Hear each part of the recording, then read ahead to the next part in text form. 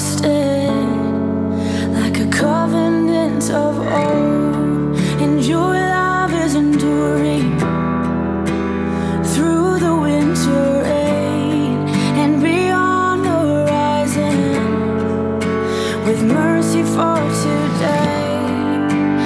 Faithful you have been, and faithful you will be. You pledge yourself to me, and it's why I sing. Your praise will ever be on my lips, ever be on my lips. Your praise will ever be on my lips, ever be on my lips. Your praise will ever be on my lips, ever be on my lips. Your praise will ever be on my lips, ever be on my lips.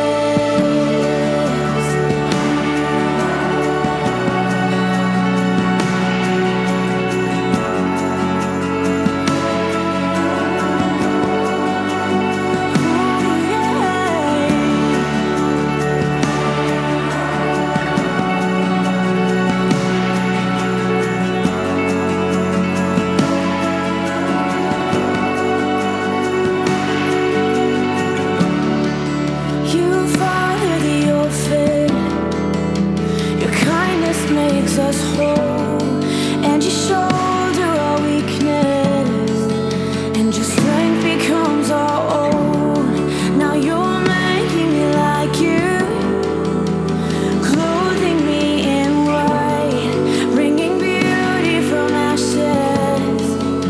For you will have your bride, free of all her guilt. This is the Endurance Church podcast with Pastor Anthony Bass. At Endurance Church, our goal is to live well and finish strong by becoming faithful disciples of Christ. We do this through loving, disciplined, Bible-based teaching, encouragement, and care. For more information about our ministry, head to endurancechurch.org. And now, today's message. Are you motivated? Amen. Let's do it. Whatever it is, I'm ready. That's appropriate for today. As I look at you all today, and I'm going to try to be more personal because you all made it through the bad weather. You made it to church today. And I believe God rewards faithfulness. Now, I'm not saying God's disappointed with those people who didn't come. This is just church. This is just one Sunday. But this is the quality that I believe is essential for God's people and God's kingdom. The word is called faithfulness. And faithfulness is something that's lacking in our culture today. As the motivational speaker was talking about commitment. As Jared talked about learning how to be comfortable with being uncomfortable. There's a motif going today, and it's apropos because today's sermon is about that. It's about commitment. Today we're going to talk about probably the most popular scripture in all the Bible. Anyone want to take a guess what it is? Oh, how did you all know that? Growing up as a little kid, I remember looking at football games and basketball games or concerts, and people would have these signs. It always would say, John 3:16. And I was like, oh, they're a Christian too. I was, wow, that's awesome. I don't know if you remember, there's a football player named Tim Tebow. Anybody remember Tim Tebow? A couple years ago, I love Tim Tebow, and a couple years ago, he was playing a football game against, I think he's engaged, or maybe did he get married yet? He's engaged, so Tim, he's moving up, right? Nevertheless, a couple of years ago, he had a football game. He's an all Heisman Trophy college player, national championship college quarterback, and made it to the pros, but wasn't really given the opportunity like probably some other quarterbacks were. Some people say it was because of his outspoken faith, that he was a guy, regardless, he wore his faith on his sleeve. And I remember there was a quarterback named Jake Plummer, who was the quarterback from the Arizona Cardinals, who actually spoke openly against Tim Tebow, saying, man, I wish he would be quiet. I wish he wouldn't talk, just play football, be quiet and play football. And obviously Tim responded, how I can't help but talk about Jesus Christ. And I remember when Tim Tebow was in college, he had this come from behind victory, and he had this, the Bible verse put on his eye little guards underneath his eyes before the game, and people looked up that scripture. And this playoff game now, fast forward a couple years, he's in the pros. He's playing against the Pittsburgh Steelers. He got the starting nod for the Denver Broncos. And against the Steelers, he had the Bible scripture on his eye. Anybody remember this game? Nobody? Oh, you do? So that game, the scripture on his eye was what? It was John 3:16. And in that game, they won. They beat the Pittsburgh Steelers. Now, you can Google this. This is a fact. What I'm about to say is a fact. So they beat the Pittsburgh Steelers. He had John 3:16 on his eye protector or eye shadower. And he threw for, guess how many yards that game? And it was like, the score was, there was so many 3:16s in the game that people said, what is happening? Not that many yards, but it was like time of possession. Like it was like 8 or I'll say 7 3:16s that end up showing up that end up being significant about that game. And people are like, man, God is speaking. God's saying something. So it had like the most people look up John 3:16 in the history like of the internet, right? And the scripture they saw, the scripture we all know. John 3:16. The church throughout the world, throughout history, uses that scripture by and large to help win people to Jesus. But the problem with that scripture is this. That scripture, by and large, is not for unbelievers. That scripture is actually for believers. See, the book of John is actually written during the time of John's life. If you ever go to the end of the book of John, there's this conflict between Peter and John, between the role of the church, between Christ's identity. All these different heresies were coming up, challenging the doctrine of the church, challenging in a sense, Christology of Christ. So John wrote his gospel to refute all these false teachings and ideological conflicts that were in a sense coming against the church. But oftentimes as I grew up, I was told to give an unbeliever John 3:16. But if you read it as an unbeliever, you'll miss a lot of what is trying to be communicated by John. John is not writing to unbelievers. He's writing to believers. And the problem is, if you don't stick to the Greek, the original language, you'll miss what's being communicated. Last week, in our pre-sermon service for leaders, we talked about the parable of the vine and the branches. And in that parable, it talks about how if the vine is in the dirt, how the vine dresser comes and lifts it up and cleans it off. There's a book about it called The Secrets of the Vine. And in that book, the point is that the vine dresser is not just going to chop off the branch if it's in the dirt. He actually picks it up, pins it, so it could produce fruit. But then the point of the book, though, is that when the vine dresser sees a branch that's producing fruit, he comes and he prunes it.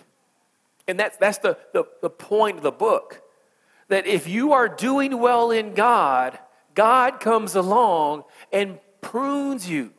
Because Jesus is the what? The vine. And we are the branches. Now, I'm not a farmer.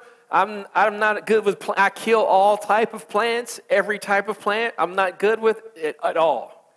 But what was interesting, I began to understand this principle that you don't prune something just because you're mad at it or you're angry with it. You prune it because you're trying to do what? Produce more fruit. And if you look at the vine in that analogy, it's the goal is to produce much fruit. So if you happen to be somebody who's walking with God and things are good, well, God, as Jared said earlier, will make things uncomfortable. And because he's making things uncomfortable, it doesn't mean he's mad at you. It doesn't mean the devil's attacking you. It doesn't mean it's because of sin. It's because he's trying to make you more fruitful. And that process oftentimes is painful. It hurts. It doesn't feel good. But the end result is much fruit. And as a believer, we have to understand the fruit of the Spirit is love and joy and peace and long-suffering and gentleness and goodness and meekness and temperance and faith. There's no law that comes to condemn you when those fruits are being produced in your life. Those fruit are like children. my wife and I, as we know each other and she gets impregnated, she produces a child. And Augustus is the fruit of our union. When you and God are intimate and you get close to each other and you know him, you produce fruit that, in a sense, exemplifies that union. That is the fruit of the Spirit. Now, the problem is if you keep on reading that, there's something that happens. The vine dresser keeps looking at the vine, and there are some branches that aren't producing any fruit, and they're not in the dirt. And what he says is that branch gets what? Cut off, and thrown into the fire. The scripture says, because it's not useful. Today, I'm glad not a lot of people here, because this may be one of the most controversial sermons I ever preach. And God does that for me because sometimes I'm afraid to talk about certain things. So I'm building up my courage in the Lord. I pray today that I'll be bold to talk about this. Because this scripture, I believe, has been taken out of context a lot of times. And sometimes I have a sense about a scripture, but then sometimes I go and I research it and it's confirmed. And that's how I feel like, man, God's speaking to me. So today we're going to come out of John 3:16. I got a quote first, and I'm going to read it, and then we'll jump into text. It says, "Those who give much without sacrifice are reckoned as having given little." The point is, sacrifice is essential in your commitment. Remember, John, I told you, I gave some context, is written in a sense for the believer because there was a disillusionment happening in the church at that particular time. The temple had not yet been destroyed. We don't see any evidence of that from John. And here, John is having a focus on Jesus' conversation with Nicodemus. So remember, 1st, 2nd John, Jesus ultimately kind of gets in trouble because he cleanses the temple in 2nd John. And people, now the Jewish leaders are like, what in the world is this? In 3rd John, a man named Nicodemus, Nike means victory, Demas means people, victory of the people. Nicodemus comes to Jesus at night. And he has this conversation with Jesus, and Jesus is like, okay, you're coming to me at night, but I'm just going to tell you the truth. You know how Jesus tells the truth. But Nicodemus is like, man, we know you're from God because no one can do the miracles you're doing unless they're from God. But the problem is they don't like what Jesus is saying. So because they don't like what Jesus is saying, Nicodemus is sent there at night because he doesn't want to be seen with Jesus openly. And you see throughout the Bible, Nicodemus finally one time eventually challenges the Pharisees regarding Jesus. And lastly, Nicodemus is one of the two people who come and get Jesus' body. So Nicodemus, who starts out in the dark, at the end openly reveals his faith in Christ. But here, there's a great conversation about being born from above. We say it in today's vernacular, being born again.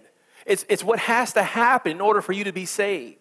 See, being born again is the evidence that you're in God's kingdom. That means you have the Holy Spirit in you. You're indwelt with God. And once you're indwelt with God, the Bible says you are a new creation. Something has never existed. The problem is, like we talked about last week, now you're a child of God. You're something new. That was God's will from the very beginning. We went from what was slaves or servants to becoming children of God. And being God's children means we are radically different. We are not who we were originally. When we are born God's enemies. And we have to be saved in order to enter into God's kingdom. Now, the problem is, what are we being saved from? When we say somebody is saved, what are we saved from? And we're going to talk about that today a little bit when we jump into the text. So here in chapter 14, we see Jesus is still having this conversation with Nicodemus, and Jesus highlights a point. Jesus says, and as Moses lifted up the serpent in the wilderness. Here he's referencing Numbers chapter 21. And remember, at that time, as the Jewish nation were, in a sense, out of Egypt and on their way to the promised land, they come to a point where they start complaining against God. They don't think God's trustworthy. They're tired of what they call the manna. Imagine this. Who here has ever had bread falling from the sky? What? Anybody? Nobody, right? Now, who here would say, if I had bread falling from the sky, I'd be so thankful, right? I would say that too. They had so much bread falling. They were like, we are tired of this bread. Give us something. Give us some steak. They eventually got some like quail or something. They got tired of that, right? But the point is showing the human condition that ultimately, regardless, we won't be satisfied with God until he gives us a what? A new heart. His heart. So here, when they start complaining, they were instructed to fashion a brass serpent, put it on a pole, and stick it up in the air. And they do that. And the scripture says, whoever looks at the brass serpent, if that person happens to be bitten, they'll only be healed if they look at this brass serpent. This is in your Bible, Numbers 21. This is in the Old Testament. And you look at it, you're like, man, that is weird. And the Bible gives no answer for that in the entire Old Testament. It doesn't give you an answer. But in the New Testament, it gives you an answer right here.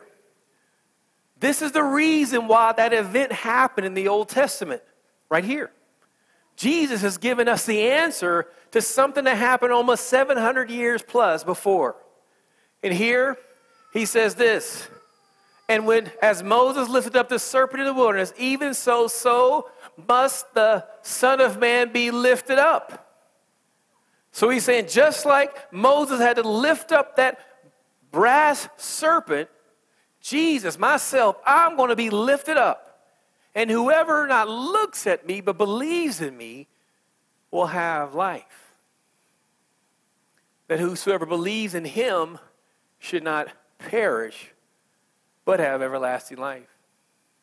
This word perish, most people think is a mistranslation because the actual word means will no longer be useful. There's a utility we have with God. That's something, a theme that runs throughout the entire Bible. If a salt loses saltiness, what happens to the salt? Thrown out. In Revelation, it talks about the water. Either the water is too hot or too cold, but if it's lukewarm, what does he do? He spits it out. Hot water is good for you. Why? Because you could use it for drinking tea or coffee or bathing in. Cold water is good because you could definitely drink it, but lukewarm water is not good for anything, so you get rid of it. There's a usefulness we have in God.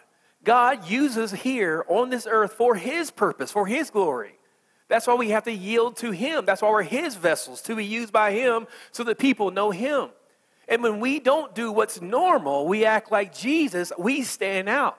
But if we act like the world, we don't stand out. We look like everybody else. We blend in. So to be separate, to be sanctified means that we have surrendered to God, and our willingness to surrender to God gives us attention. And it's our job not to take the attention, but to point back to God.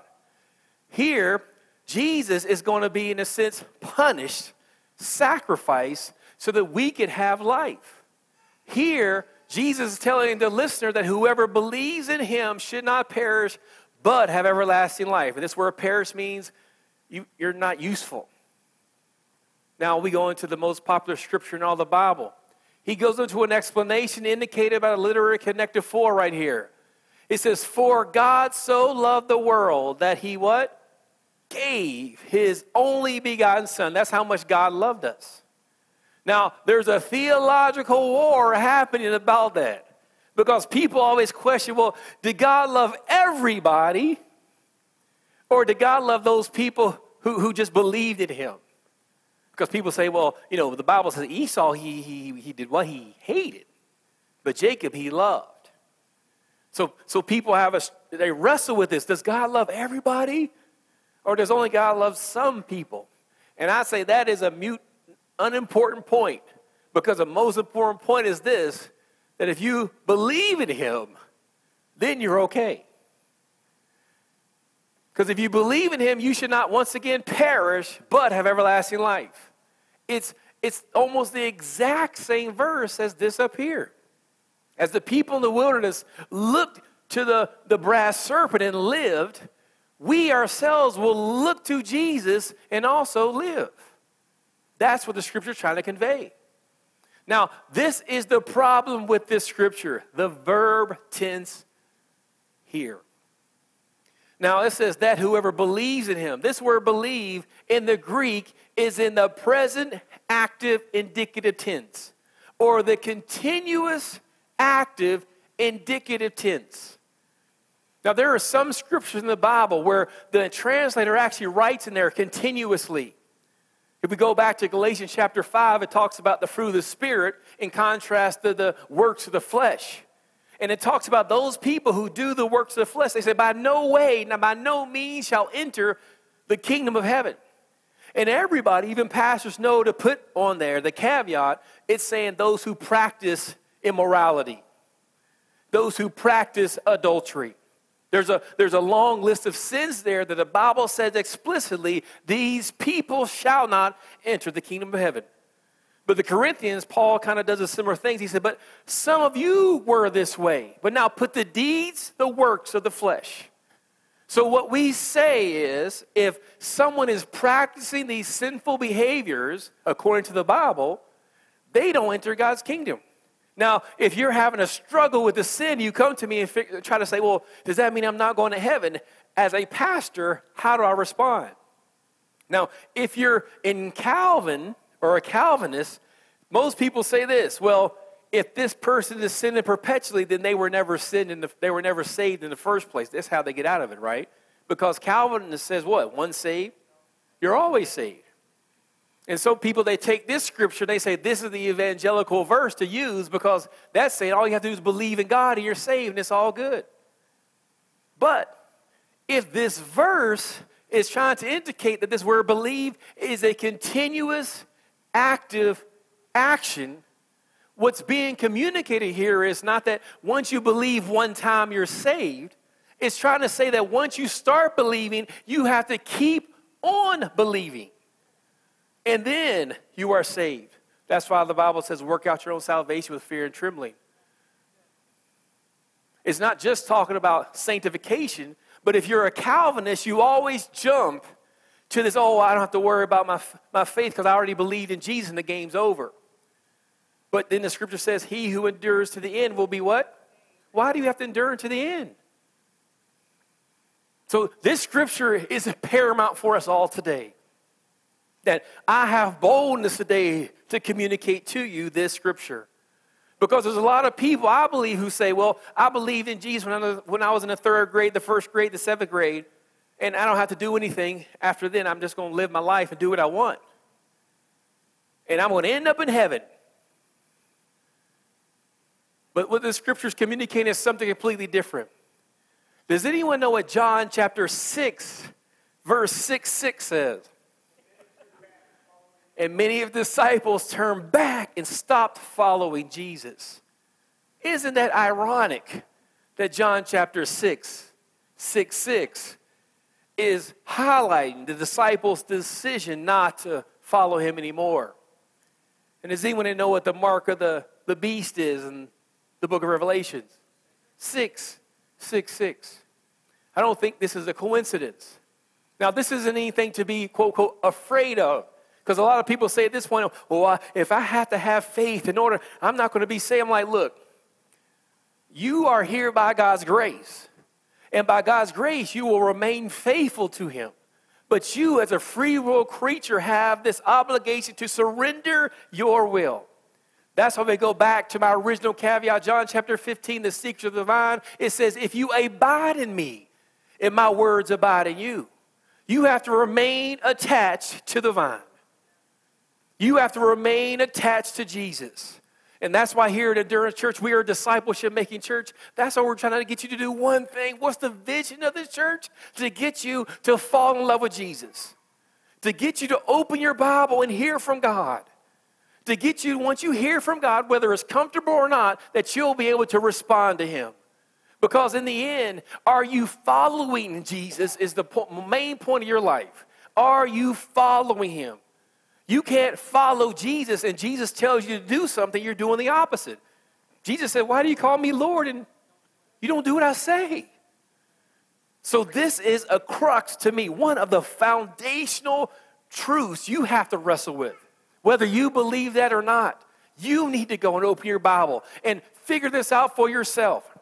Because if it's once saved, always saved, then you have to, every time you come to the scripture regarding, then they fell away. They fell. You got to find a way of figuring out how that fits in with the rest of the scripture. Remember, Jesus didn't say once saved, always saved. The Bible doesn't say that. Calvin says that. And people's faith jumped to Calvin, a theologian, over what the scriptures say. Next scripture. It says, for God did not send his son into the world to condemn the world, but in contrast to that, that the world through him might be saved. So the point of Jesus coming isn't to bring condemnation. Jesus didn't come to condemn you. Jesus didn't come to condemn you. Jesus came to save you. But the problem is, what did Jesus come to save you from?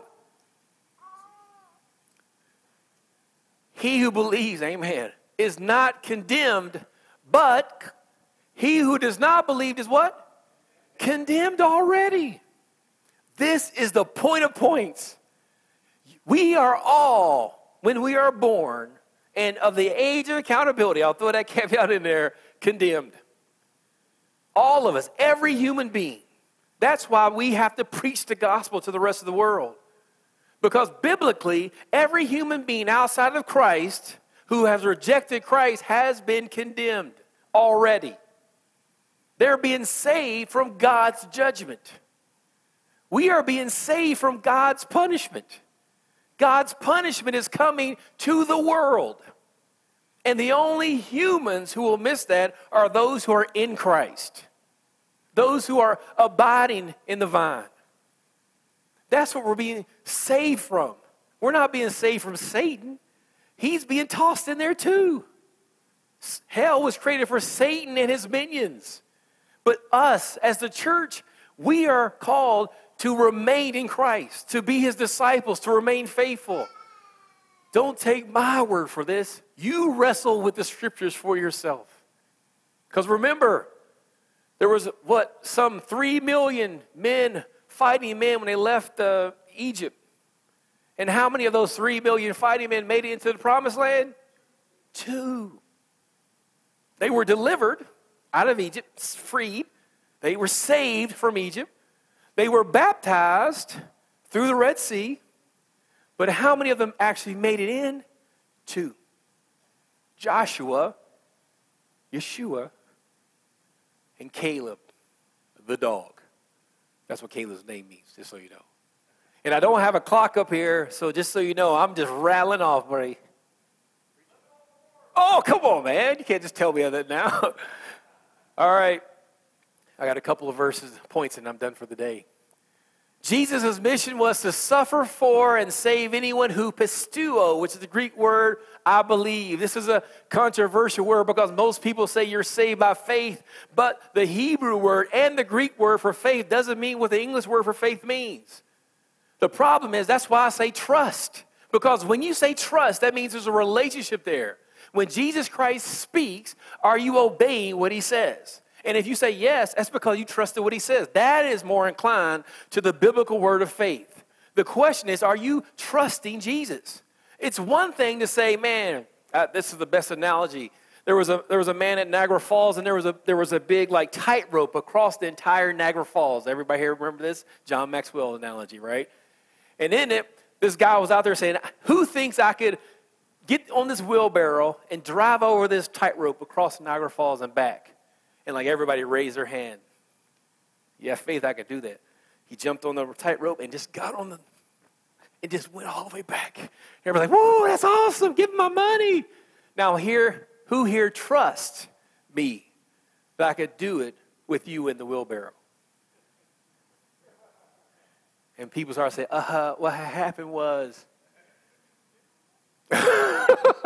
Give my money back. But that's biblical faith.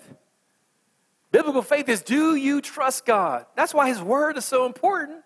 That's why we say read his Bible. We have people who claim they're Christians, but they're not doing anything Jesus says. That's why that scripture says, in that day, many will say to me, Lord, Lord, did we know all the great things in your name? He said, I never knew you. Why? Because he said, you didn't do my will. And you don't know God's will unless you pick up his Bible. Understand that God loved humanity so much that he allowed his son to be tortured and punished so that humanity had the opportunity to be saved if they trusted him. We have an opportunity to be saved. There are some people who won't have this opportunity like we will. Why? Because now we have phones that have the Bible on it. We have DVDs that have the Bible on it. We have streaming Bible people right now online watching this sermon live. And they're hearing me like, oh, I don't like that pastor. Let me go to somebody else. We have options. There are people on this planet who don't have options. They don't have a Bible. So you have to understand, these people rejected Jesus. They had an opportunity to yield to him, and they didn't. And therefore, because of their rejection of him, they are condemned. But those people who believe what he says, you're saved if you remain faithful until the end. Entrust yourself to him completely. This is serious. If you had a life-threatening disease, and I said the only antidote to that poison is in St. Paul, you would do everything you had to do to get that antidote. This is what's at stake. Eternity. Can I say something about what? So, for us, this week, my wife had a miscarriage this week, and then my grandmother passed away this week. And so for us, we're like, oh, like this is tough. And we're coping, we're grieving, but we're still pushing forward, trusting God. Because I believe I'll see my baby and my grandmother in heaven. They're there. I'm here. I'm the one in trouble. They're all good. Like my grandmother was with the Lord. I'm trying to get to where they are. Entrust yourself to him completely, confidently, and with total commitment. Give it all to him. Why? So you will not be condemned with the rest of the world. Push. This has to cost us something. Like Jesus didn't die just so that we could have a good life. Because there are people in other countries, regardless of how hard they try, how much faith they have, they'll never have a good life. Never. Is what I'm asking too hard, too complicated? No. You have to wrestle with, is what I'm talking about the truth? That's what I ask. If you disagree with me, go to the scriptures and prove me wrong. That is your right, and I'd rather I'm wrong. I'd rather be I'm wrong. I want to be wrong. I want it to be like, oh, I believe in Jesus, so I don't have to do anything else. As long as I just trust him or just have faith that he exists, even though the Bible says the demons believe and tremble. Jesus gave it all so that you could trust him completely. God wants you to trust him. That's what this whole life is about. Everything in this world is designed to get you to doubt God. That was the original sin. Eve said, in a sense, in her mind somewhere, oh, God's holding back. He's untrustworthy. I need to do it myself. He's holding back. That's what Satan has been saying from the beginning. Man, if you follow God completely, you're not going to be happy. You're going to have to make sacrifice. You have to give up your comfort, your personal peace. And God's trying to say, no, that's why Jesus went to the cross. That's just not a little thing. He suffered and died. That was horrendous and terrible. And that just wasn't okay, God's good with it. Like he suffered through that entire ordeal. so that you could have an opportunity to live forever. If you believe that, live like that's true. Remember, Jesus suffered greatly so that you could live greatly. I believe if God is inside of you, there is almost nothing that you cannot accomplish. I'm not a prosperity gospel preacher per se, but I'll tell you this, since I've been following Jesus, my entire life has been better. I can stay faithful to my wife. I can go to work and show up on time. I can get a good job and people not worry about me stealing something or trying to talk to somebody. People don't have to, when they're walking down the street, people don't have to go on the other side of the street because they're afraid I'm going to hurt them or steal something from them. Like, I can live in such a way that God has been constantly blessing me. I have more today than I did 20 years ago. But that's not the point. I've suffered through this time. I've lost life. I've lost family members. I've been disappointed. I've been betrayed. I've been stabbed in the back. But like it says, oh, this is so good. In John chapter 6, verse 666, 667, 668, and then 669. After everybody walked away, Jesus looked back at the disciples. You know what he said to them? Will you leave as well? He asked his disciples, are you going to leave too? And then Peter, who gets it wrong all the time, says the best statement, particularly for us. Where else are we going to go? You're the only one who has the answer for eternal life. This life does not end at the grave. If you think that that's a trick, we are all dying. It's okay. We're all going to live forever. The question is, where will you live? Where is your residence for eternity? I'm doing my best to honor God every day of my life. I have a fear of the Lord. I honor what he says. Do I get it right all the time? No, I blow it. I have to forgive myself half the time, and then if my wife forgives me and I ask the Lord, I'm messing up daily. But I get back up and I keep moving forward. God has brought healing to my family, healing to my friends. He's blessed us, but he's done it substantively, not comprehensively. We don't get it all here on earth. We get it all in heaven, so we can't lose it. Push. Go back to the motivational speaker. Be absolutely committed to Jesus. Burn the boats. Live passionately for him. And if you've never been passionate about anything, be passionate about him. Let your light shine so everybody will know there is a reason to hope.